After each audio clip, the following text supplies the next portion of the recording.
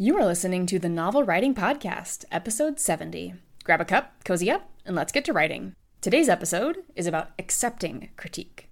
In the last episode, I talked about how to give good critique. And at the end, I kind of hinted about what it's like to accept critique. When I meet with Haley about her developmental edits of my books, it's a long conversation about what her editing brain sees versus what my creative brain wrote. I go into every editing session with an open mind because I know that the process makes it better. I also happen to love the rewriting process, so for me, the best part of writing my books happens after I meet with Haley. For newer authors, and even for established authors, it can hurt to hear that a part of your story isn't working, or that a character is too flat, or that you could cut an entire subplot from the story. I'm not gonna lie and tell you that you get used to it. I think it just gets easier to handle. Writers who don't know how to accept critique are in danger of never publishing, or publishing something that has not been critically reviewed and edited. I ask my clients who have timelines for their first books if it's more important that they get the book out there or that they get the right book out there.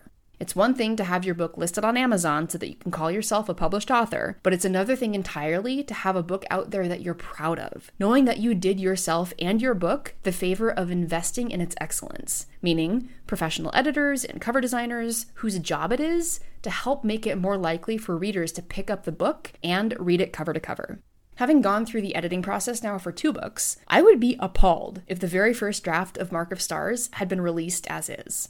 If I had been in a hurry to be published, I might have gotten it onto Amazon 3 years earlier, but it would not have represented me well as an author at all. The biggest thing to remember going into a critique where you are the one whose work is on deck is that this is all to improve the book. Kind of like how exercise tears muscle before it grows back stronger, editing and critiquing a book pokes at, questions, and peels away all the unnecessary bits, the wobbly bits, and provides authors with suggestions on how to improve the story piece by piece.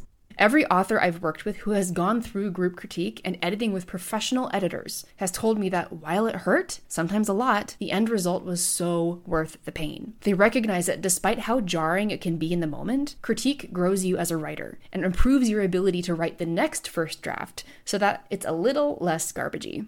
That's it for today's episode on accepting critique. Thanks for joining me, and remember, the first draft is supposed to be garbage.